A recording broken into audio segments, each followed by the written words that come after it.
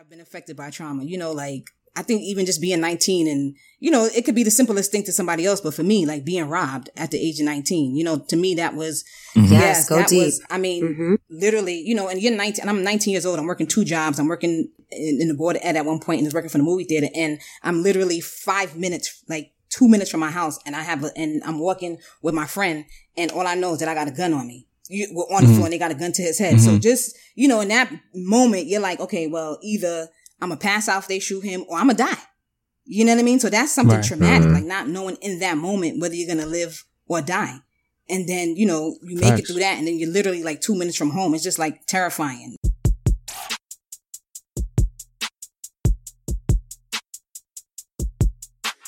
The Sophisticatedly Ratchet podcast is a roundtable formatted conversational podcast about any and everything. 6 Black queens and kings from New York City, sharing our views on Black lifestyle, culture, relationships, religion, and current events. Here at SR, we try to give our listeners the real in a world of fake. Worldly professionals with class that also know how to switch it up. Now let's talk our wild shit.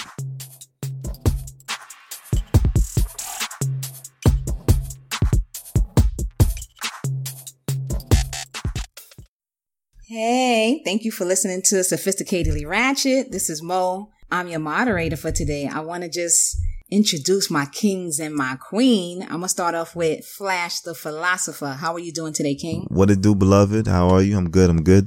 What's up? How you doing, Mash? What's going on out there? I ain't shit. I'm out here living life, trying to make the best of every day. Spew God at it. Drip, drip. That's what's up. The Spew God, always. I want to introduce a queen who also my bestie, TJ. What's good? Hey, bestie. Talk your shit, girl. Of course. Next, I want to introduce my boy, Boogie. What's good, Boogie? What's going on, Mo? And of course, my boy, always, Shake. What's good, Shake? Yeah, what's good? We here, always. So, for today, I would like to discuss mental health and counseling in the minority community. People always look at counseling as being crazy or that's the stigma around it. Do we think that mental health and or counseling is used as a support in our community? And I also want to define just what trauma is. Trauma is an emotional response to a terrible event like an accident, rape, or natural disaster. Immediately after the event, shock and denial are typical. Longer-term reactions include unpredictable emotions, flashback, strained relationships, and even physical symptoms like headaches or nausea. So that's just to define what trauma is, because I know a lot of times when I talk or speak today, I may mention trauma. And it's just to tie it into myths and stigma around counseling and mental health. So, of course, part of SR, we come through with the burner questions. So that's what we're going to talk about right now. Y'all ready? Yes, ma'am. Let's get into it. Let's do it. So the first burner question is, do you feel most people experience trauma and not know how to identify it? All right. I see Flash got, yep. TJ has yes. Shake has yes. Mash has yes.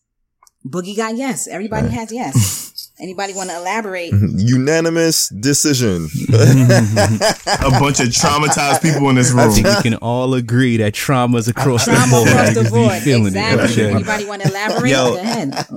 Now, I was going to say, in terms of like answering that question, I feel like as, speaking for myself, there are things I find out that I go through that I did not know was trauma until I had to like kind of address an issue internally and mentally, whatnot. Absolutely. For example, like maybe verbal abuse by a parent, you may not think of it as verbal abuse, but then you kind of realize how your actions and how you behave kind of reflect, whatever that was said back then.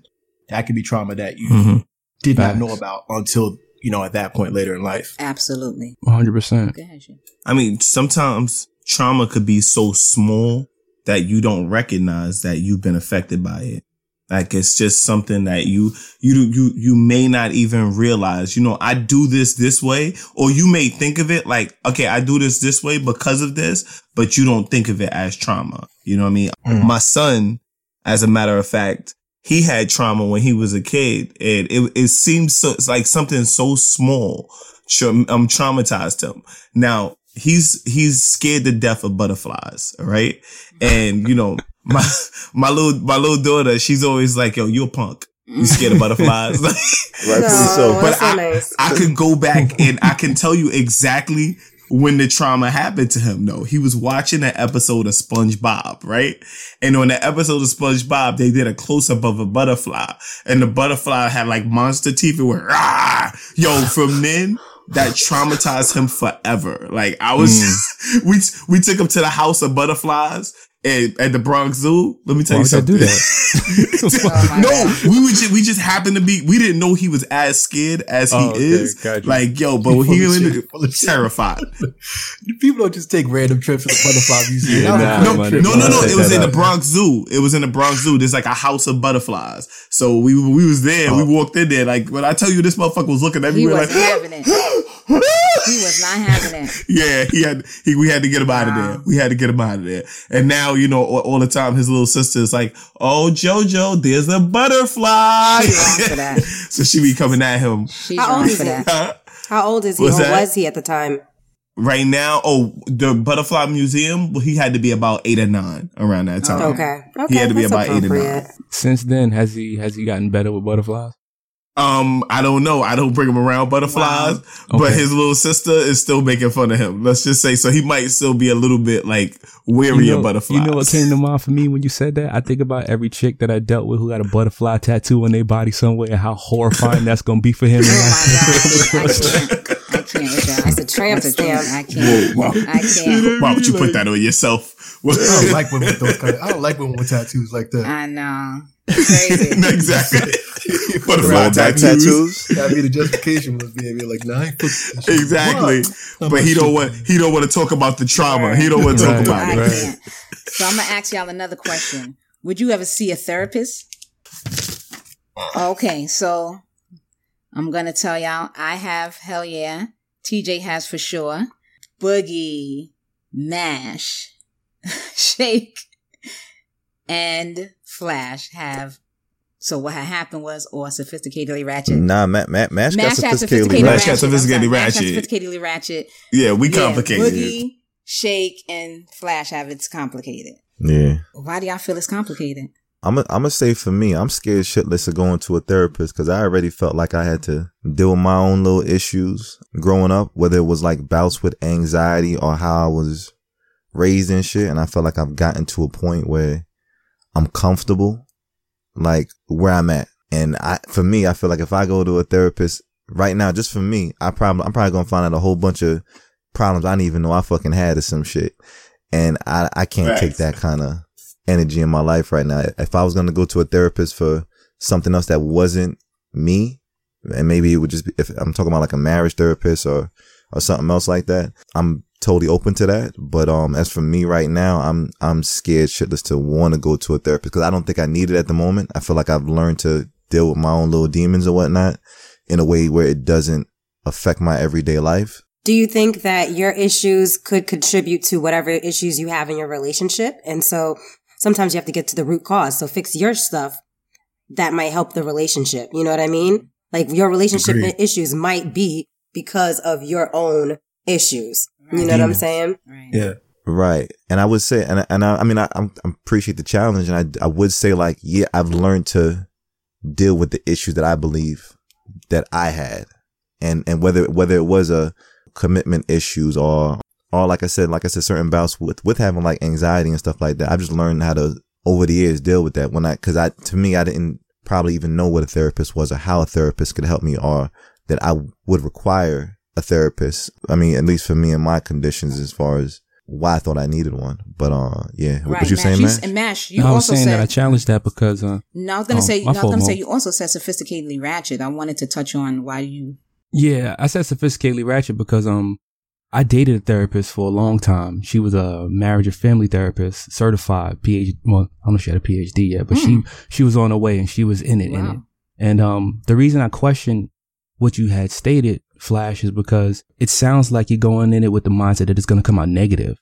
You know, as if they're going to say something unearthing about you in a negative kind of way. But in all reality, they might give you some tools to better cope with the things that you already do well. Yes. You know what I mean? It could I agree with that. Absolutely. They could give you that extra information that you might not have thought of, or extra perspective, like we do in this roundtable conversation, you know? So I challenge that for that reason. Helpful. Like you'd be surprised what a different perspective can like bring you in terms of clarity. Like not saying that you need it, but it can definitely help improve upon what you already know about yourself and how you deal with yourself and all that. Right. And before I move on to the next, go ahead. Sorry. I'm sorry. Actually, in terms of what Flash said, I've actually seen a therapist and I actually did not have a good experience with one. I felt that it was kind of, I don't want to say like a waste of my time, but I feel like it wasn't worth the effort in terms of making myself vulnerable. So I definitely understand what Flash says in terms of not like wanting to put yourself out there in terms of the effort. It may feel wasted, but I definitely in terms of, I don't want to say Flash as an example because as he said, he's maintaining his things and whatnot. But in terms of anyone who may be having difficulty, I definitely recommend not giving up on it because if you don't do it, the problem don't get fixed. Right. And that's easier said than done, in every sense of the word. And I will also say, just to piggyback on what you're saying, Boogie, is that you may not find that perfect person that understands you, that you feel open to, that you can open up with. So I challenge people to find someone else. And it's really important if you're Black, maybe to find another Black male so you can get that perspective, or a Black female that can give you another perspective or something like that, where you can relate to them. And you don't have to stick to one therapist. Yes, right. That's so true. Right. Because it's your choice to kind of sit with them and gather if they're for you or not. So if you're not comfortable with that therapist, always feel free to find somebody else who you can identify with, that you feel that can, help you or assess you, that you have that connection to as well. Yeah, it's a two-way street. Yeah, I feel like I missed that train. That's all I'm saying. If I was supposed to have therapy, I was supposed to have that shit years ago. Not necessarily. I'm sure it'll come back to you, brother. It's never too late. But Mash, you said you dated a therapist. You said Sophisticatedly Ratchet. Is dating a therapist like therapy? Or you just realized dating a therapist, you don't need therapy? Word. That's a good one. When I was dating the therapist, she helped me have a better understanding of how I feel about things. And it helped my understanding of my relationships. So it was really, really helpful to have her in my corner at all times. Because I always had that sense of perspective from that, industry, so it was really helpful. It felt like I had therapy sessions every day, because we talked, and when we talked, we really, really talked. So that was really helpful. Great. I'm going to go into our last burner question. And our last burner question is, do you feel physical and or verbal disciplining of children can lead to trauma? I'm just keep my car for sure out. Wow. I'm so glad I'm not the only one to put this up because I know it's not. That's definitely not black and white. Five of us put up Sophisticatedly Ratchet. Mash put yes for sure. So that's very interesting. And I feel like my ratchet is not too far from yes neither, but I feel like there needs to be a balance with that shit. Okay. Dive in, Boogie. I definitely believe in if kids get out of line, I definitely feel like spankings are necessary sometimes. I know I'm someone that got spanked and I'm not someone who's itching to commit crimes because I wasn't scared of police. I was scared of my parents whipping my ass. That's me keeping it 100. That's a fact. Right. But I do feel like it does help you as an adult. You wouldn't do that if your parents was looking. Now as an adult, better not to do that. So I don't know. I feel like it can be helpful, but obviously abuse, overuse of it, that can F you up for real, verbal. Right. Especially. And I think that's exactly why I answered that way as well for me, Sophisticatedly Ratchet, because the question was, do you feel like it's okay to discipline your child verbally or physically? Although I don't want to personally physically beat my kids or anything like that, disciplining them is okay. Abuse is not okay. So facts. I feel like there's a huge difference in that. And do you feel disciplining requires physical touch? Do you feel like you physically have to put? I mean, it doesn't have to. I do not agree with that. It depends. I do not want to hit my kids. Describe verbal discipline. Verbal discipline is go sit in the corner for 10 minutes. I think when I think of verbal disciplining, I think of parents threatening their kids. Well, yo, get your ass over here before I bust you in your motherfucking head. Well, when I hear that right there. That could be. That to me is abuse. I thought clarity was kind of like verbal discipline. When you got to explain to your kids something that they did wrong and right and the consequences of that in terms of making them understand what they did was wrong. I'm looking at that as verbal discipline. That kind of correcting your child in terms of I agree. That's what we're saying too, Bugs, I think. Okay. What Shake said is different. You're instilling fear into the child, though. You think that's okay? Oh, it is okay. I'm gonna be honest with you. You needed that shit. That's why. I was remember raised what with your that ass shit. needed. I would. Some parents rather threaten their kids than actually hit their kids. Some crazy shit is the parents who threaten their kids are the ones who barely put hands on them. But they'll be like, "Yo, I'll bust you in your fucking head. You better get your ass back here, whatever." Da da da da. Sometimes kids need that, and you don't want to take it to actual hitting. I feel like I come from a West Indian household. Well, my family, my half of my family is West Indian, right? And you know, corporal punishment is a part of being in this household. Like, if you get in trouble, you're gonna get your butt whipped, and that's how I grew up. Now, as a kid, I ain't gonna hold you. I used to cry in the corner and be like, I will never hit my kids like this. Never. I don't want them to feel this type of pain. But now that when I got older, if I was a parent, I'd beat you for saying some shit like that. That's just disrespectful. No, but I agree. But I give you extra laughs. Like what?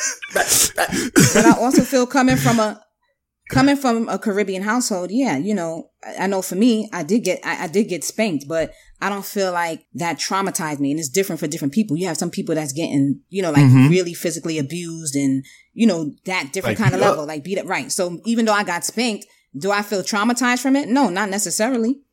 Can I be honest, yo? I come from West Indian family too, and I was actually thankful for my ass whoopings as a child. I don't know why, and it's weird for me to grow up, but it made me so much more tougher. It made me so much more thorough with understanding that there are going to be repercussions and some that I'm not going to be able to control if I don't do the right shit in life. And it did shape me, but at the same time though, it does make me not want to discipline my kid in that way if I'm the half kid. But then at the same time, for me, the double-edged sword is that I think my kid's he's going to be kind of soft, or he or she might be kind of soft because they don't have that threshold for disciplining, I guess. I don't agree with that. You just making your kids soft. That's my opinion.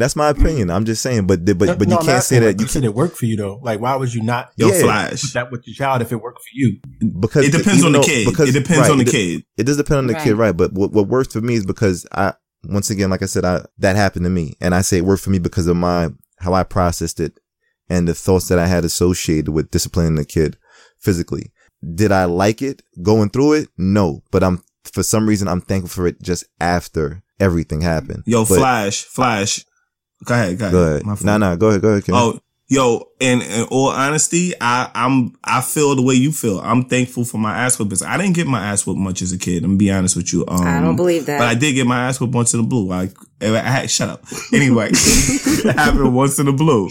Okay, somebody mute her mic. I can't. It happened once in the blue. And one significant time I can think of it happening is when I was in junior high school and I was following my cousin and I was cutting school. No, he had been telling me about cutting school from the time I was in elementary school. And I was like, yo, when I get to junior high, I'm cutting too. So I cut for an entire month, right? With my cousin, pretty much doing nothing. We finally got caught by the police and they called my father at his job. Now, let me tell you something. Ain't no fear. Like the fear of my father being called at his job. Like he was just like, he was calm and stoic about it. Truancy officers. Truancy officers. No, don't worry. I'll deal with it. And then we went to the school and the principal called him again to let him know exactly how many days I had cut. Now, when I got home, needless to say, that sounds like a problem. Needless to say, I got my ass whipped. I got my ass whipped. Right. Now, 20 years later, okay, I go back to Trinidad to thank him for that ass whipping because at the end of the day, because that's so. After that? Never again. Okay. Not even in high school. Not even in high school, I cut school. I did not cut school again. And I feel like that ass whipping kept me from making bad decisions. Cause now I think about the repercussions of these decisions. Cause if I don't have any type of repercussion for it, I'm just going to keep on doing it. Nobody's going to stop me. And I'm a kid. And to be honest with you, some of these kids got some really hard heads. And although spankings should be the last result, It should be the last result. Sometimes they need to get there. Sometimes you have to get there with some kids. And let me tell you something, your ass whoopings was for at least my family and shit. It was like a rite of passage, and it's like you graduate during the different levels of discipline. Because you start with you start with the ass. I'm gonna tell you why. You start with the ass whooping. You get your ass whooped as a smaller kid. You crying, running from the belt and shit. And then you get to a certain point. Now you got to take it. You just sit there and take your ass whooping. Because the belt evolves. The belt turns into a brush. Right. Like the belt turns into a broom. The belt turns into it's different levels and shit. But when you get to the Pokemon. last stage, extension cord. When you get to like the last stages, and you start grabbing the belts and the weapons, and you showing the rebellion I think that's abuse though. Once you get to that kind of like, hear me. But you start grabbing the belt and shit. So now you wear like the 4th level, and then the 5th level is like when they hit you with it, you like it doesn't even move me. Like now you've ascended. Oh gosh, I can't. I love that shit. That's a fact. That's so true. You've become so strong.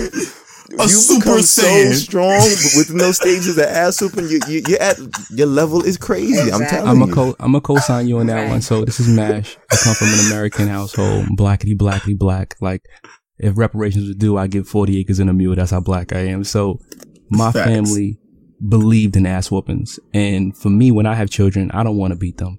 I feel like there's got to be a better way. Like even though my parents did it to me, it's only because they parents didn't know no better. And I feel like they just passed that forward, and that's what I wind up with. I don't want that for my kids, but like Flash said, I did feel like a rite of passage when that ass whooping stopped hurting, and I was just looking at moms like, you gotta do better. Right. You gotta do better because this ain't gonna work.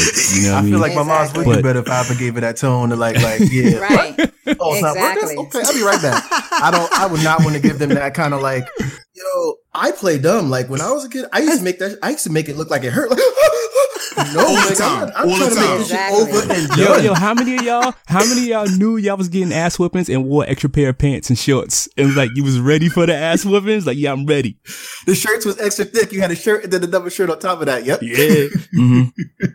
I want to just say this real quick because I know the moderator wants to move on. I can feel your energy, moderator. I'm about to move on. I just want to say my dad, when he would beat me, like I just felt like it was abuse. And it was mainly because he beat me for like the stupidest things, like your uniform tie was missing, right? Like stupid and things. That is abuse. And to me, that's abuse. I also think gender plays a role as well. Seeing a grown ass man hit a little girl, it bothers me. Even saying that with you guys right now. I wouldn't even do this. I'd probably get like wifey to do that. I get like discipline my girl or something like that. And I agree with that. I agree. I think it's a little different for a male to hit like a female child, especially when you're young. You're 6. I mean, I got my ass whooped by everybody. Yeah, but you a male, though. I feel females. like as a girl, I'm not sure if that abuse would work. You know what I mean? Both ways. Right. No, I get that. I'm just saying in terms of it's not fair. It's not fair. Y'all are just as bad as we are. I know we about to move on to the actual topic. I just want to say, I don't know the man, but I want to just send a special shout out to Shake's father because I definitely agree that he should have got his ass whooped for missing school for 30 days straight. Like, yo, I'd be lucky to be walking if my parents caught me doing some shit like that, and I'm being 100. Like, nigga, I'd be crippled. And he's the preacher's kid. It's usually them. Shout out to Shake's pops. For real. That ass whipping was justified. I'm gonna shout out Shake Pops real quick too, because when I ain't gonna go off on nothing, but when me and Mash first met Shake Pop, he reminds me just of Joe though. And we met him on some random shit. We met him out on the road on some random shit, having a random conversation. And he was just the most jovial, hey. And we sitting there walking, we don't even know this is Joe's. Yeah, we didn't know this was his father. We didn't know this was his pops. But he already befriended us. So how we met him was we was in Trinidad, right? And we was waiting by the dock at this hotel we was chilling at. We was at the Hyatt. And we were just chilling by the water, and his pops came out to where we was at, and we started talking to him like strangers. We were like, "Oh yeah, this is my uncle." Well, not his uncle, but his brother. When we was chopping it up with this guy, I was like, "Damn, this nigga's mad cool." When we go inside the hotel lobby, we see Joe. He's like, "Oh, that's my father." We're like, "Oh shit, that's your father." Oh my god! See, apple don't fall too far from the tree. So I just want I want to bring us back, full circle. Cause I know with our burner questions, we get into it and stuff, but I just really want to get back to mental health and counseling in the minority community. And what is the stigma around that? Like, what is the stigma and the myth around that? And I think, when you talk about counseling, it's automatically, oh my God, this person is crazy. I'm just going to speak from my point, like, me being a licensed social worker, I have gone to counseling, because gang. I had gone to counseling because I can't heal anyone if I haven't healed myself. So as a social worker, I have to heal myself in order for me to support somebody else. And it's a lot to deal with other people's baggage too, and not kind of take on that counter transference or and things of that nature. So, me personally, I don't look at it as a negative connotation, but in the minority community, it's therapy. Oh, you crazy. Oh, I don't need therapy and I'm not seeing no shrink. And it always goes to that direction. But why we can't look at it as a positive thing, even if we're doing well, just as a support to keep us enlightened, to keep us enriched. Why do we, not all of us, but why do we have to look at that as a negative thing? Like even with marriage counseling, marriage is a positive thing. And in order to get married, they like to do counseling. So I just wanted to put that out there. Go ahead, Mash.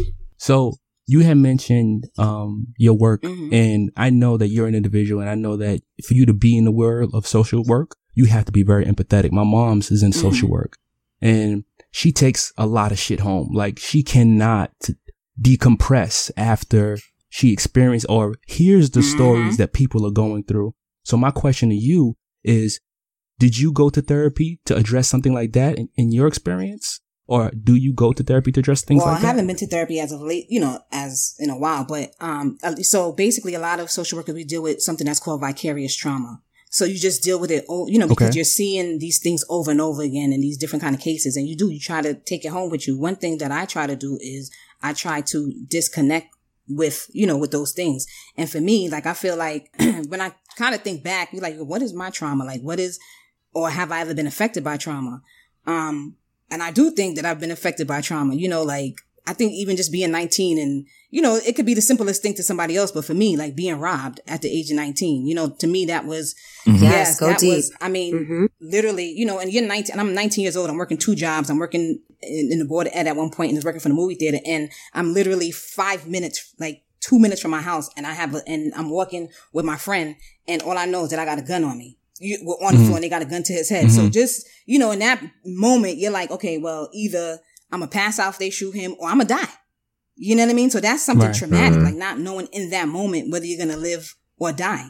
And then, you make it through that and then you're literally like 2 minutes from home. It's just like terrifying, So I think I had to kind of deal with that. Even, things with my father. But I think just that particular incident in my head is just was very traumatic for me. To have a gun on you and at any point in time, somebody could just pull a trigger and end you right then and there. That's a lot to deal with. So you have to flush out. You have to flush those things out and recognize that because you don't even want to talk about it because it's traumatizing. So you have to talk about it.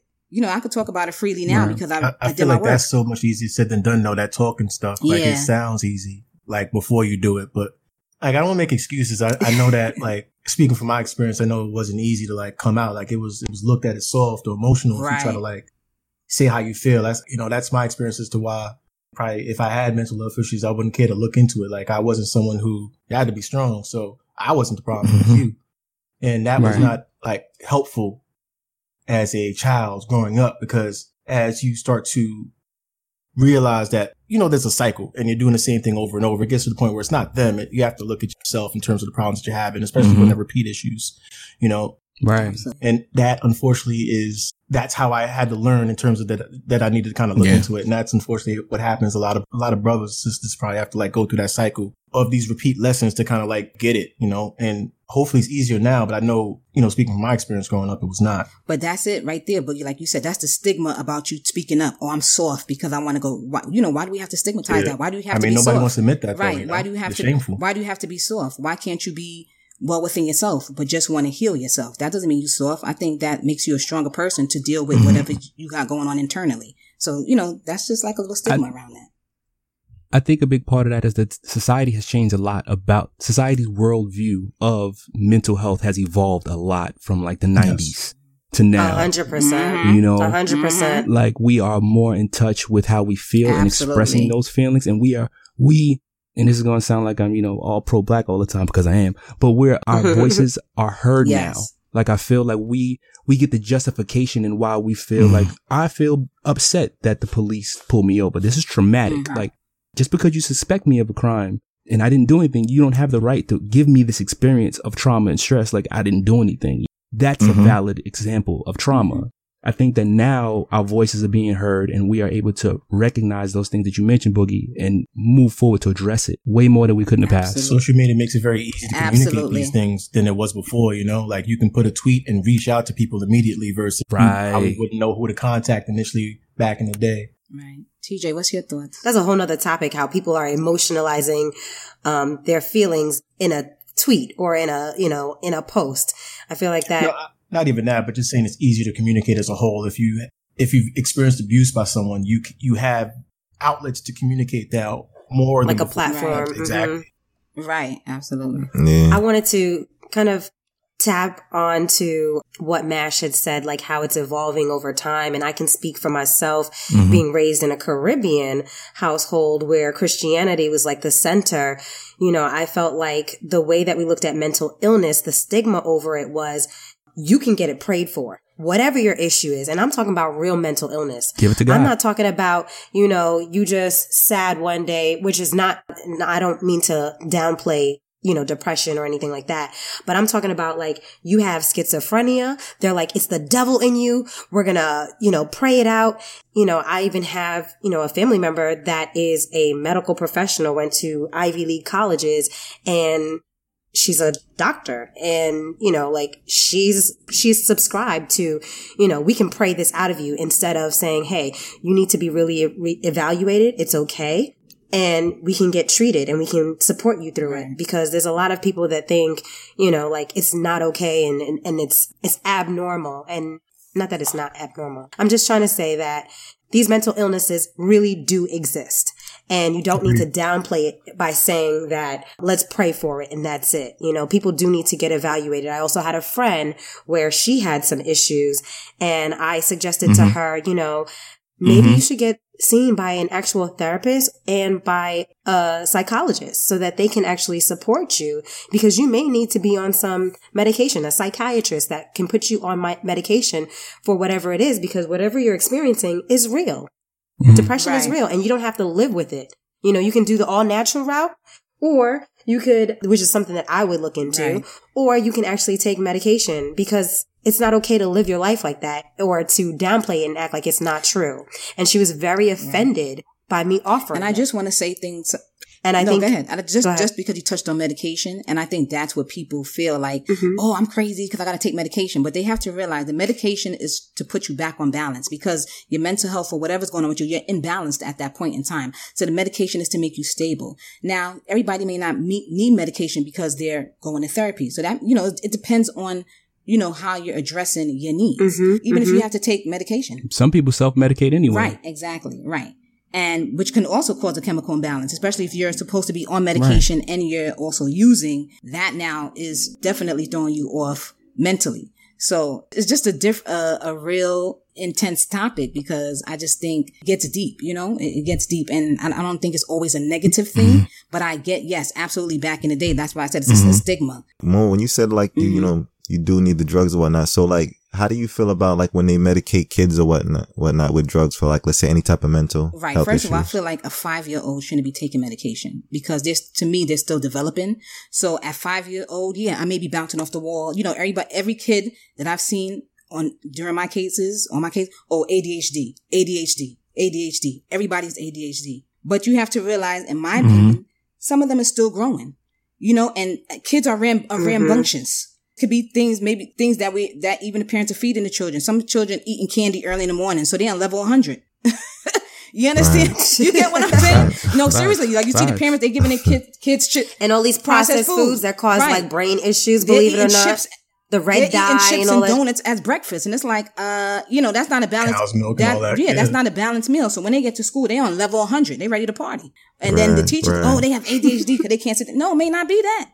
They may have donuts and candy. So you really have to do a thorough assessment of the children. Children definitely need to be looked at differently. Absolutely. Like you can't black and white the mental issues of children, if they even are mental issues. Like, it definitely needs to be looked at with more care and attention. Absolutely. I agree with that. Right. I think a proper assessment. I'm sorry. Yeah. I didn't want to lose track in terms of what TJ said about religion. Yes. And in terms of schizophrenia and major kind of mental illnesses. Yes. I 100% agree that it should not be dismissed, by saying, let's just pray on it. Absolutely. I don't think that's effective, especially when when you're praying and it's not working and all you're doing is praying again, that cycle's not helpful. However, I do feel that prayer overall is, I don't want to say good for mental health, but I feel that it can be helpful in terms of having clarity with yourself. So yes, I agree. Yeah, I think it can help you with your mental health, in terms of prayer, just kind of, just get in touch more of your spiritual self existence. Obviously, for sure. I just want to kind of communicate that and make sure that wasn't lost in translate. Absolutely.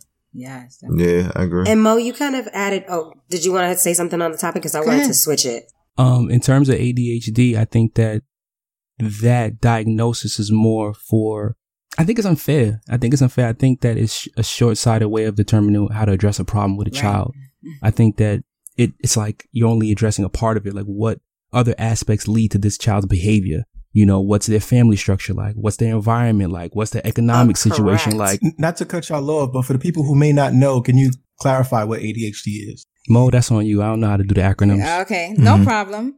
Attention deficit disorder, I think. Attention deficit disorder. People need to not look at it in just such a narrow lens about what could lead to this disability that could causing this kid to be distracted, because there are instances when you could put a kid on a drug that stops their development mentally, psychologically, and they could have been a great person, but if you had just rode out that wave where they had just been extra rambunctious as a kid and allowed them to develop into who they are, but then there are instances where people... It's attention deficit hyperactivity, disorder. ADHD. It's ADD and ADHD. So in the H is the hyperactivity, ADHD, attention deficit hyperactivity disorder. And then you have ADD. I'm just very against prescribing drugs to children. And I agree with you, Mash. Not everybody needs medication, and I actually am a big proponent for all natural. Like, I don't want to ever put my kids on any medication. I will sit down and talk to them slowly, figure out what the issue is. I'll do whatever to avoid having to put them on medication. But if they really do have an issue and we really do need it, and I prayed and I did everything else. If it's something that's like literally affecting their way of life where they couldn't like function around people, that's and different. I did everything else, then I'd be like, okay, Flash and shake. What do y'all take? Yeah. Nah, what I was trying to say is that I also agree with TJ on her view on how black people dismiss mental health as the devil, and we just try to kid. You would say that. pray. We just try to pray over it, and also as far as like counseling and stuff like that, and I also agree with you, Flash, when they say going to counseling. There's bigger problems than your mental health. They don't treat mental health as a big issue in the black community. And that's what the problem is. A lot of times we don't treat it like paying the bills is the number one issue. Keeping food on the table. You know what I mean? That those are the big issues. Right. You gotta go to work. They don't prioritize their mental health. PK. I don't think it's the fact that they don't choose to prioritize. I think they're in survival mode. Right. You can't focus on that. It's prioritizing. But it's not a choice of priority. It's like, it's not a decision to willingly not address that thing. It's because there are other things on their plate that cause that thing to go lower on the list, but not intentionally. So I don't feel like, I just don't want the idea of us to say that we aren't doing it because we willfully aren't doing it. Right. I think that we aren't doing it because we aren't in a space to be able to have that energy to do that, because there are other things that are on the floor. Or not in a space to really deal with it. Like, what's going on, but you don't, because, and it's fear. Because of fear of what you think is going to be said to you, you don't want, you don't want to deal with it. Like, they're going to tell me this, or they're going to tell me I need medication. Not necessarily, but at least go to find out. But it's that fear. Or they're going to take my kids away from me. Right. Or like, like the real it's a lot of things. Yeah. Yeah. It's a lot of things that contribute to that. Do you think the environment is also a factor? Like, the environment that you're in, it's like maybe you're not even in a space to even acknowledge like things like that, there's just like, obviously I can't speak for myself. There's always been food on the table, so I can't, say I've led some harsh life, but I know that there are harsh lives that exist for people where food on the table was not common, just things that we probably take for granted. Right. And I'm just saying, like, there's harsh conditions that make it where people wouldn't even know to even say these things that's on their mouth. They don't even know to look for it, because there's just other things that they have to do. That's exactly what I'm thinking. It's the generational curse. Like, this is what my mama dealt with. This is what my mama's mama dealt with. And this is what I'm dealing with. So this is normal for us. Like, this is not an issue. Even that personality, the way she said it, like, even that passes down from generation to generation. Like, if your mother and father was a certain way, that may, like, in terms of, like, not being aware of their mental issues, that may come to you and you may not even realize it, I think about what was that thing you said with counselors, Mo, that the counselors get when they take home vicarious trauma. You deal with a lot of I knew a girl who had that right there, and she kept saying to me, I'm going crazy. But I'm the type of person that I think automatically, like, you're fine. Stop it. There's nothing wrong with you. You're okay. And she was doing the whole, I guess, child care thing, where she was dealing with, I guess, child welfare thing. And she told me that there was this girl, and she kept seeing herself in this girl. And then, like, she felt like she was this girl. And then she said there was a situation in which this girl had been in her apartment burned down to the ground. And she was like, that girl could have burned in that house. And she thought of it as that could have been me burning the house. And the crazy shit is the girl wasn't, the house burned down, but the girl was never in any danger. But in her mind, she felt like she saw herself in that danger, and it broke her. And, she had some issues before. Like, she was a very, what's the word I'm looking for? She was, spontaneous person. She would just do a lot of spontaneous things. And that's what I loved about her. But that was part of her mental health issues. And that right there pushed those mental health issues over the limit. Like, it pushed it over, and she kind of lost it. Right. So, like, I believe that you can definitely take home this shit, and then, some people don't really hear you when you're saying you're going crazy. Right. Dealing with and when you're saying that you're losing it, people like, you all right, ain't nothing wrong with you. You okay. Or they just be dismissive about it or whatever. Right. That's a big issue in our communities as well, that we don't take these mental health issues serious enough. Yeah, it's crazy in terms of, like, I don't really want to call it dismissing, but I really felt like I didn't know about mental health, or like just the whole idea of it, like, when I was younger. And what kind of fucked me up a little bit too. And I wish I had known about this stuff, because I also felt like it would have gave me a way to help somebody else who can need it at any point in their life. I had a friend, and she actually openly admitted to me that she wanted to commit suicide. Wow. And I felt like, as a younger me who didn't know anything about, like, mental health, I didn't know how to approach that. I didn't know how to respond to something like that, because it was said, like, on a whim. It was like we were having a conversation, and she said, she was like, yeah, sometimes I think about just, like, jumping in front of the train. I still might do it, and da-da-da-da. And this is a person who I would have never thought even had any issues or anything like that. Never, because if it was there, I never seen it, beyond just, like, the regular everyday conversations I would have with her about maybe shit that would go on in the house, but maybe it was just deeper than what I can see based on what she was telling me. And I do feel like I did her a disservice, because there was nothing that I could have thought to do for her. And I wish I had known about, like, just programs or numbers to call or something, so I can give her, like, a little bit of help, because I can't even front. I think I switched the conversation so quick, because I was so oblivious to, like, what really existed. Shocked. Like, wow. What am I supposed to do? I'm like 21, 20 hearing about you wanting to kill yourself, and I don't got the answers for that. And that was actually a very serious threat, because in the healthcare field, Mo and I can relate to this, is that you only take the serious, you take it serious when they actually have a plan. And what she said to you was a very constructed plan. She's like, I'm going to jump in front of a train. You take that serious. If someone says, oh, I just want to kill myself, we are trained as healthcare professionals that that's not serious. If they have an actual plan and have the means to doing something, then that is something that is like a very serious threat of, committing suicide. And that's the fact like, that she said exactly what she wanted to do. You know, I always ask questions like, oh, I just want to kill myself. Okay. Yeah. Well, I always ask, well, how do you plan on doing that? Oh, I don't know. Okay. Well, then that's not a serious, it's a thought, but it's not a serious threat. Now, if I said, oh, if they told me, oh, I want to kill myself, how? I'm going to take my belt and hang it from my bed.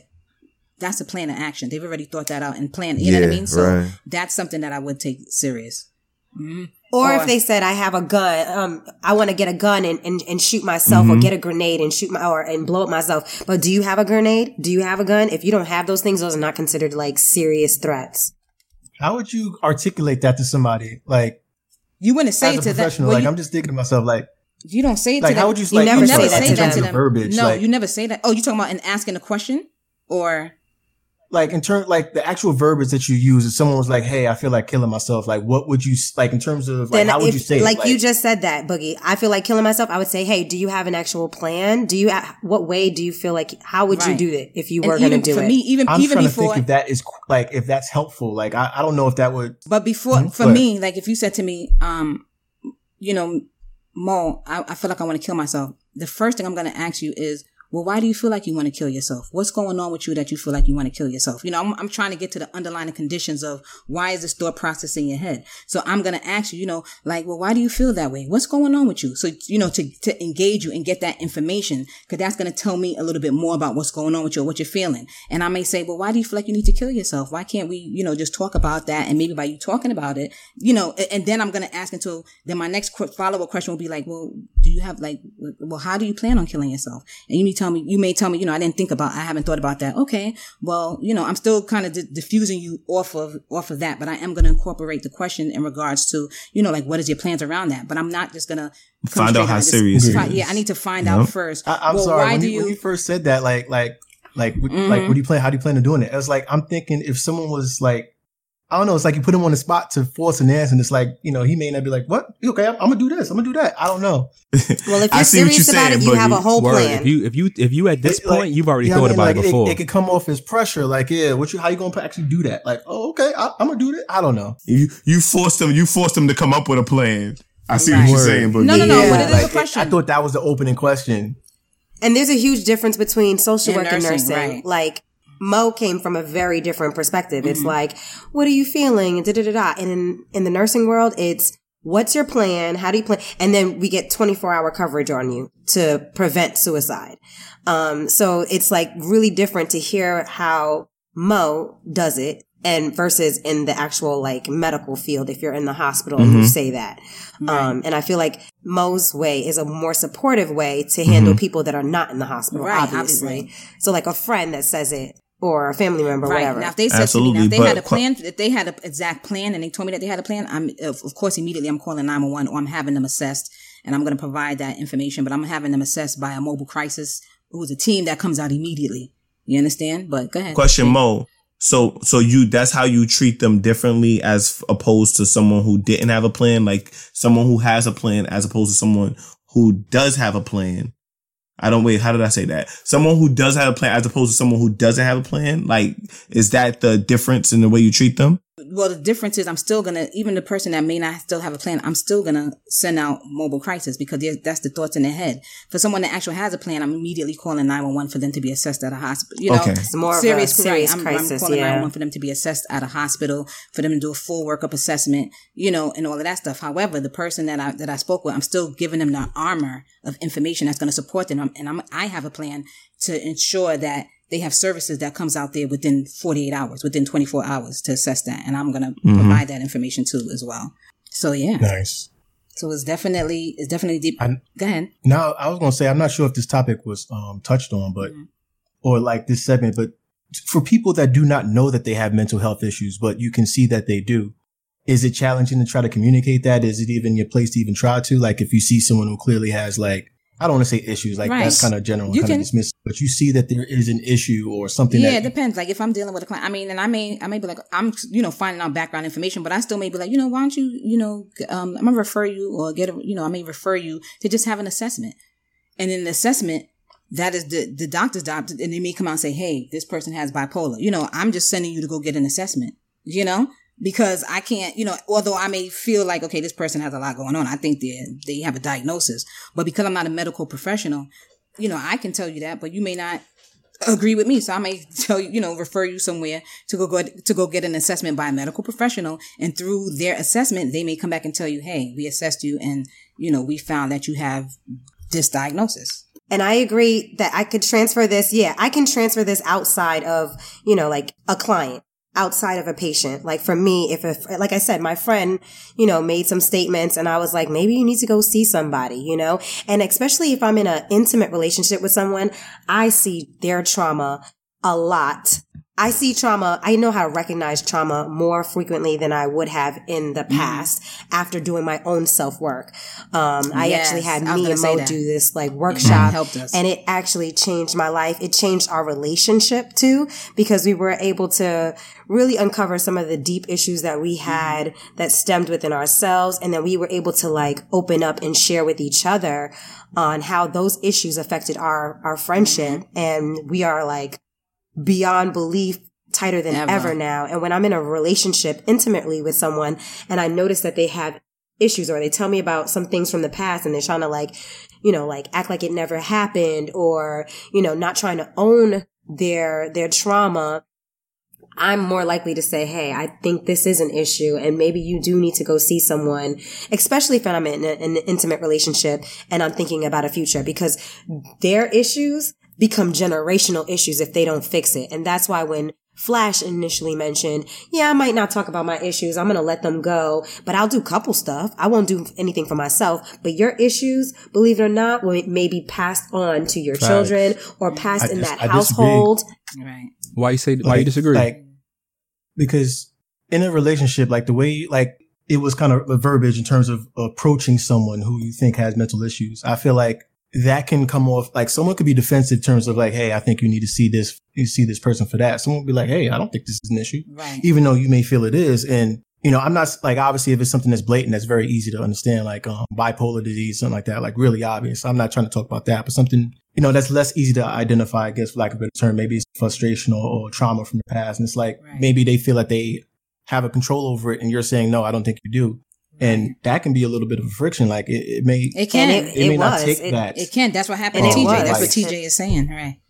No, I mean, like in terms of how you approach someone with mental health, like especially someone who may not identify it, I feel like that you have to be kind of sensitive about it. You can't just be like, hey, you have this kind of issue. I think you need to see this kind of person. Well, I'm not a doctor, so I can never I'm not talking about you. I'm not saying you. I'm talking about generally. Right. Generally, I feel like it needs to be kind of sensitive in how you approach it because people take it differently. I do agree with that. Yeah, I agree. I do agree when you do approach anything. And so I think we're using mental health and trauma interchangeably. And I think they can be similar, but they're very different things. I'm talking about like a mental diagnosis like schizophrenia, depression, anxiety, bipolar. Those are from anxiety.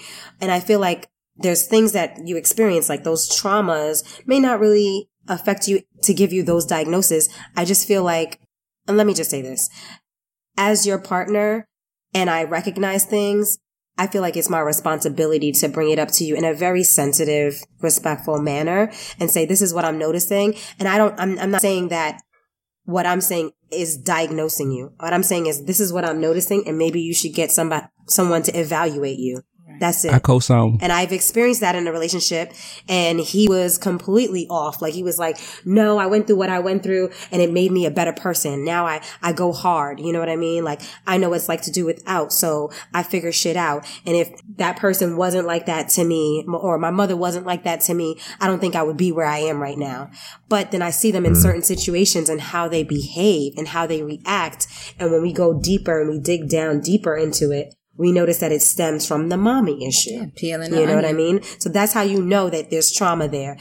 And I didn't come to that evaluation. Well, I did come to that evaluation, but I knew because he wasn't open to hearing it from me, we actually saw a counselor together. And that's where the counselor was like, you need therapy by yourself. And then you guys can continue with this therapy for the relationship. But you definitely need something to support the trauma that you've experienced that has created a lot of issues in your life. And you don't need to keep downplaying it as if it's nothing. I agree with that 100%. And moving forward, I'm going to just say this last part. Moving forward, I want to date somebody or I want to be in relationship with people that understand their trauma and they're working on it. And I'm always working on myself. I'm working on my trauma every day. And I fuck up every day. Like I black out and I get angry as fuck. And that's a part of my trauma. And I'm aware of it. And I can step back after the fact and be like, yo, that was unbecoming, not how I wanted to react. I need to respond and not be reactive. Like I'm aware of it. I can no longer be in relationship with anyone that is not aware of their trauma and can't acknowledge that and handle that anymore. I'm over that phase at this stage in my life. I'm done. Right. I heard that. Absolutely. Okay. No, that was beautiful. Yeah, that's so this solid. So this topic, we dig deep today. We really did. I appreciate all the. Wait, Mash, didn't you have something to say? Nah, I was just gonna co-sign with you in terms of like, because I think that it's not just romantic relationships. I do it for my friends. Like the people that I love and I care about, I give them my honest, genuine feedback about how I feel, about what they tell me. I agree. And if they tell me something that's concerning, I'm going to tell them like, yo, that's a problem, my guy. Or, that's a problem, homie. Like you should probably look into that further because as your friend, I'm your soundboard. And, I say things that you may not see. And if I don't bring it to your attention, I'm not a good friend. I'm doing you a disservice. So when TJ mentioned that type of vulnerability that she would have with her partner, I want to have that with all the people that are close to me. I want all the people that's close to me to know that I can be that voice for you if you need help. You know what I mean? And I want you to be that voice for me because I'm not perfect either at all. So whatever things, inconsistencies you see that I present, I want you to bring that to the forefront. And if it hurts my feelings, I'll get over it. You know what I mean? Just like you gonna get over it, but because it comes from a place of love. So I agree with you 100%, TJ. Absolutely. Yeah, when I brought it to my friend's attention, she was upset with me, but didn't share it with me. She shared it with everyone else. And then after the fact, I don't know, she came to some kind of, I don't know, what, epiphany and was like, okay, maybe she was coming from a loving place. And then somewhat like did a offering to get the friendship back. And I was like, okay, I'm going to allow her back in my life. But the truth is, I don't want none of that energy around me. I don't, and it's different levels of friendships, like you have your associates, you have you have the people that you keep, but the real people around me, I need you to understand your trauma, and I'm going to try my best to share, what I see in a very loving and respectful way, but I need that energy around me. And that's why when I did that self-help workshop that changed my life, I took my sister Mo with me. Yep. I took my mother with me. I took my sisters with me because I need that. And anyone that I love and I want them in my life, I introduced it to. And if you weren't open to it, that's a whole nother thing. Trust me, TJ checks me. And that's why I keep you at another level. Say that again, Mo. No, I said, like TJ checked me, like, but I know that I don't take it personal because if she's checking me, like Mo, she'll preface it with saying, I love you. And I'm like, all right, she about to get into me. But that, however, I'm showing Tananda the same way when I, like, even with TJ. She checks me too. I check her too. I may be like, nah, bro. You check me all the time. That was like, nah, I didn't agree with that. You shouldn't have done that. You know what I mean? So we check each other. But that's the beauty of it. Because the fact that we could check each other, it's no love lost behind that because we're so genuine. Like it's coming from a place of genuineness. Like I want the best for her the same way she wants the best for me. So if you gotta check me on something, yes, please. Because I always want to improve myself. But not only that, sometimes consciously we may not know that we're doing something. So sometimes it does need to be brought to the forefront so that we're able to identify it. Because I'm not perfect. I don't see everything that I do. So you may point that out to me, and I'm like, you know what? Let me now work on that. Now that I know that I'm doing that and, before I was unconscious of it, but let me make an effort to really improve that, Initially, I was turned off. I was turned off by what you said, TJ, when you said you cut off people who weren't willing to adjust. But then I just thought about it. It's like, I don't cut them off. I just distance them. Right. You distance them. But I started thinking about it takes effort. Like, you have to put effort into wanting to fix whatever shit's wrong with you, and if people around you aren't willing to put forward that effort, then I can understand, you not feeling like you should put forward that effort. Because if they're not even going to put forward the effort, then why should you? So I understand that. I understand that. Yeah, I can support you. Fair. We can do the couples therapy, and that's cool. But if you don't want to help yourself, I can't push you to that. You have to do that on your own. Every therapist is going to say the same thing. Like, that I can't make this person come. You know, I know that you want them to come, but they have to come on their own. Just like addiction. That's another mental illness, by the way. We didn't even touch on that, and I know time is running. But I did want to make a point, and I feel like I'm losing it right now. Here's my point. It's important to know. My point, though? Sure, Boogie. I'm sorry. I did not want to be rude and cut you off. Please. That's okay. I was rude. No, go ahead. Totally go ahead. I'll hold it. In terms of what you and TJ said, and even what Matt said in terms of him, you know, having that kind of a social circle, and even you with the workshop with your family, your sisters and all that. Trust is something that is a secret ingredient I feel is very helpful in mental health, because if you trust someone 100%, and that person trusts you, like that, you know, it makes it easy to kind of work through that issue when trust is not a factor. So that's just something I observed in terms of listening to you, and I feel like that is so important. I didn't even think about that. Trust is very important. I say necessary. That's a key element. It's absolutely key. Go ahead, Flash. You want to say something, Flash, and then back to TJ, and then wrap it up. I just thought that was real dope, because when I think about that, I'm like, yeah, like, yo, imagine like if you go through this world and you really ain't got nobody to trust but yourself and shit. Like, that's that lonely. Makes it difficult That's to even lonely communicate as fuck, shit. bro. Yeah, and that's I dog. keep it 100. I used to be like that. I didn't trust nobody. It was hard to tell people shit because I just didn't trust what they was going to do with it. Or you didn't trust whether they care or not, or whether they were using it against me. And I wonder where those trust issues come from for you, Boogie. Where do you think those issues come from? Where have they first started? To keep it 100, that's just me growing up. I've had like issues. So it happened deep in your family. Yeah, I've had like issues of betrayal or just things I perceived as betrayal, and I guess I've held it on. What's the first age you felt like you felt I don't that? have an age, but I know for a fact that I had a journal as a kid, and I know I used to write in that journal. I used to write and I hide it. Like, I did not think people was gonna find it. Family members found it, and it kind of messed me up because I don't know, they never talked to me about it, but they damn sure took the book, and it's like, I don't know, that it was hard to kind of like communicate shit going on after that. It's hard to articulate, but that I know it started at that point. I get what you're saying. Oh, it's not hard to understand though. You could get trust issues from someone betraying your trust at such a young age, and you have trust issues now. That just makes sense to me. That just makes sense to me. There was no opportunity to discuss what was in the book. It was just they read it, they took it, they read it, they made the assumption, and as a child, it was much I could do to argue with it. Right. But I think at that point, I kind of like, I kept things to myself because I didn't want to have anyone assume anything, you know? But that's what I'm saying. And I think that's part of it. The judgment that you probably would have felt that, like you said, if they would have came and discussed it with you, you could have articulated or expressed how you felt. So now it's just them having this judgment of you that now makes you feel differently towards them. And that's completely understandable. Yeah. So definitely. Right. Even bigger than that, you know, like, someone betraying your trust by reading something behind your back instead of saying, hey, I found this book. Is it okay if, you know, and I did read it, or at least being honest, hey, I did read it and I want to discuss some of the things in it. Are you open to, are you open to me discussing that with you? You know, and then growing up in a Caribbean household, anything in my house is mine. You know what I'm saying? So I'm going to read your book and I don't give a shit. You know what I'm saying? And I'm going to check you on it. I can get that. Like, I get as a parent, like, this your crib. You gotta be aware with what's going on inside your home. I disagree. As a parent, you still need to ask permission. No, you still need to ask permission in the home. I believe you still need to ask permission. It depends on the age. I feel like if it's 5, 6, I don't know. I know as a teenager, I feel like you gotta be respectful. As a teenager, you don't go through, you have to show respect as a young adult, as a parent to a child. You don't treat them like that in terms of going through their shit. I was going to say that, Boogie, I had a similar instance as you when I was a kid with my journal, because I used to journal as well. And my mom's found my journal and she embarrassed me one day. She read it to like people around. And I thought to myself, how dare you? How dare you read my journal to people around?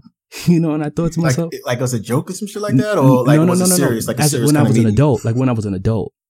Like when I was an adult, she's like, "Oh, I found this. Let me show you what Malachi used to write." And I was like, "Yo, what's wrong with you? Why would you do that?"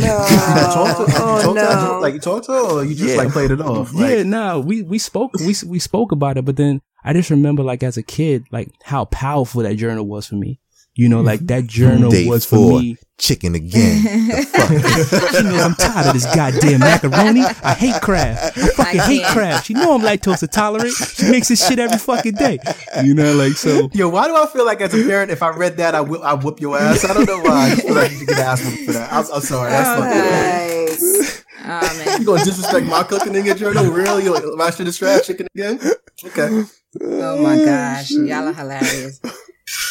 Y'all are hilarious. No, not at all. Nah, but go ahead, Flash. Yeah. I just want to throw that in there. Nah. I wasn't gonna say nothing. I forgot my statement. Go ahead. I have my last statement. I just wanted to say that it's my last statement. Sorry, I know. No, that's fine. Go ahead. A long episode, and it's been super juicy. And thank you for moderating it. But I want to just say that for me, it's important to the people that's close to me that they trust me enough to share their trauma with me, so that when I see them, experiencing something, I can check them and be like, hey, do you think this stems from whatever, and then they take a look back and they're like, oh shit, yes, and same thing. Yeah, I do it with Mo and she does it with me. She's like, you run away from everything. And I know that me running in relationships have stemmed back to how I was raised and, the things that happened in my household. And the things that I'm going to put up with and things I'm not going to put up with. I am making a concerted effort as I grow older to really stick out some of these relationships. And sometimes shit happens and I'm like, yo, this is it. Like, I'm done. And I'm noticing myself stick around a little longer. Mo is like, yo, I'm proud of you. Like, you really stuck this out. Like, you really tried. Even with this last relationship, it was some bullshit. Yeah. And I tried. And I tried, and we did counseling together from the beginning and that's another topic that we didn't even get to discuss. Mm-hmm. But I love the fact that we did counseling from the beginning. Some people think, oh, we only have counseling when we have issues, but someone can guide the relationship if you guys are both ready for that next level. To prevent issues. Yeah, to prevent issues. And it was working. Or learn how to work through the issues. Through the counseling. Correct. Yes. Mm-hmm. Give you those tools. And when we had this last issue, I was like, hey, do you want to go see, the pastor about this? And he was like, no. And so for me, that was like, okay, are you committed to fixing this? Are you committed to working on this? And he said no. And that's now my move for me to leave. If you don't want to get help, you're not committed to fixing whatever our issues are. Now it's time for me to leave. And I don't get to, pressure myself to stick it out anymore because I know that that's my issue. I don't want to endure trauma. You can't be the only one working on the problem. Right. Yeah, I don't want to working on it. Correct. But I don't want to endure more trauma trying to stay in a relationship that's not going to serve me because this person is not committed or willing to create the change. Address the problems that they have. Facts. Right. Mm-hmm. That's absolutely true. Can I throw one thing before we go? I'm sorry. No, go ahead, man. Go ahead. This is such a good topic. This is such a good topic. This is such a good topic. I love it. Y'all all need to stick around and listen. So I'm not going to take too long. I just want to bring something to everybody's attention that I found when I was researching this topic.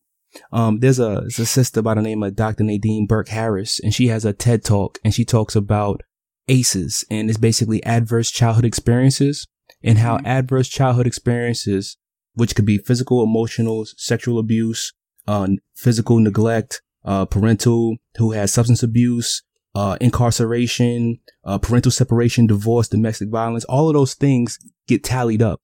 And the tally of those things versus health outcomes they correlate. So people who have high adverse childhood experiences have higher risk of lung disease, depression, suicide. Like, I didn't know that this was a thing until I did this research today. And I wanted to share this with the podcast. So anybody who is interested at all could just YouTube Nadine Burke Harris TED Talk in 2015. Let's drop that in the little description with the Thank suicide you so number. Thank you. I'm going to do that. Thank you so much, Mash. And I want to watch it myself. Thank you for that, Mash. Yeah, no doubt. Just look that up. That's dope shit. I also want to leave 2 gems, because, this topic could be heavy and, we have people listening and we don't know what anybody's going through. So I wanted to leave mobile crisis number. It is heavy. Right. This is the mobile crisis team number. It's actually 188 NYC Well, which is 1-888-692-9355. And I also want to leave the suicide prevention number, which is 800-273-8255. So I just wanted to drop those gems so that we have those 2 things plus Nadine Burke Harris. We thank you guys for listening and supporting us. And I want to say that my pastor, good job, moderator. Good job. My pastor does the mobile crisis in Brooklyn, and he's amazing. So anybody in Brooklyn is in great hands. What's his name? Reverend Shannon. What's the name of the church? He doesn't have a church. Oh, he's a reverend without a church. He gangster as shit. Yes. I never heard that shit like that. He does it over the phone. But he does a lot of couples counseling. He's amazing. I spoke to a pastor over the phone. That's actually pretty helpful sometimes. Yeah, he does the mobile crisis unit in Brooklyn. Perfect. He's amazing. You can have like heart to hearts with him and all that shit too. Yeah. Yes. Okay. Reverend Shannon, we're going to plug you too. We're going to lock in your info. Absolutely. All right, take us out, Mo. Thank you for listening to Sophisticatedly Ratchet. I know it was a deep topic, but it was necessary. It was definitely necessary. We thank you. We love you. Keep supporting us. Thank you. Thanks for tuning in to the Sophisticatedly Ratchet podcast. Let us know your thoughts on the episode. Do you agree? Disagree? Tell us how you really feel. Email us at therealsrpodcast@gmail.com. We release new episodes every Wednesday on Spotify, Apple Podcasts, Google Podcasts, or wherever you get your podcasts from. Please be sure to subscribe and follow us on IG, Twitter, and YouTube. Go to thesrpodcast.com to link to all our social media platforms. Don't forget to like and share our episode with your fellow Sophisticatedly Ratchet friends. See you next Wednesday.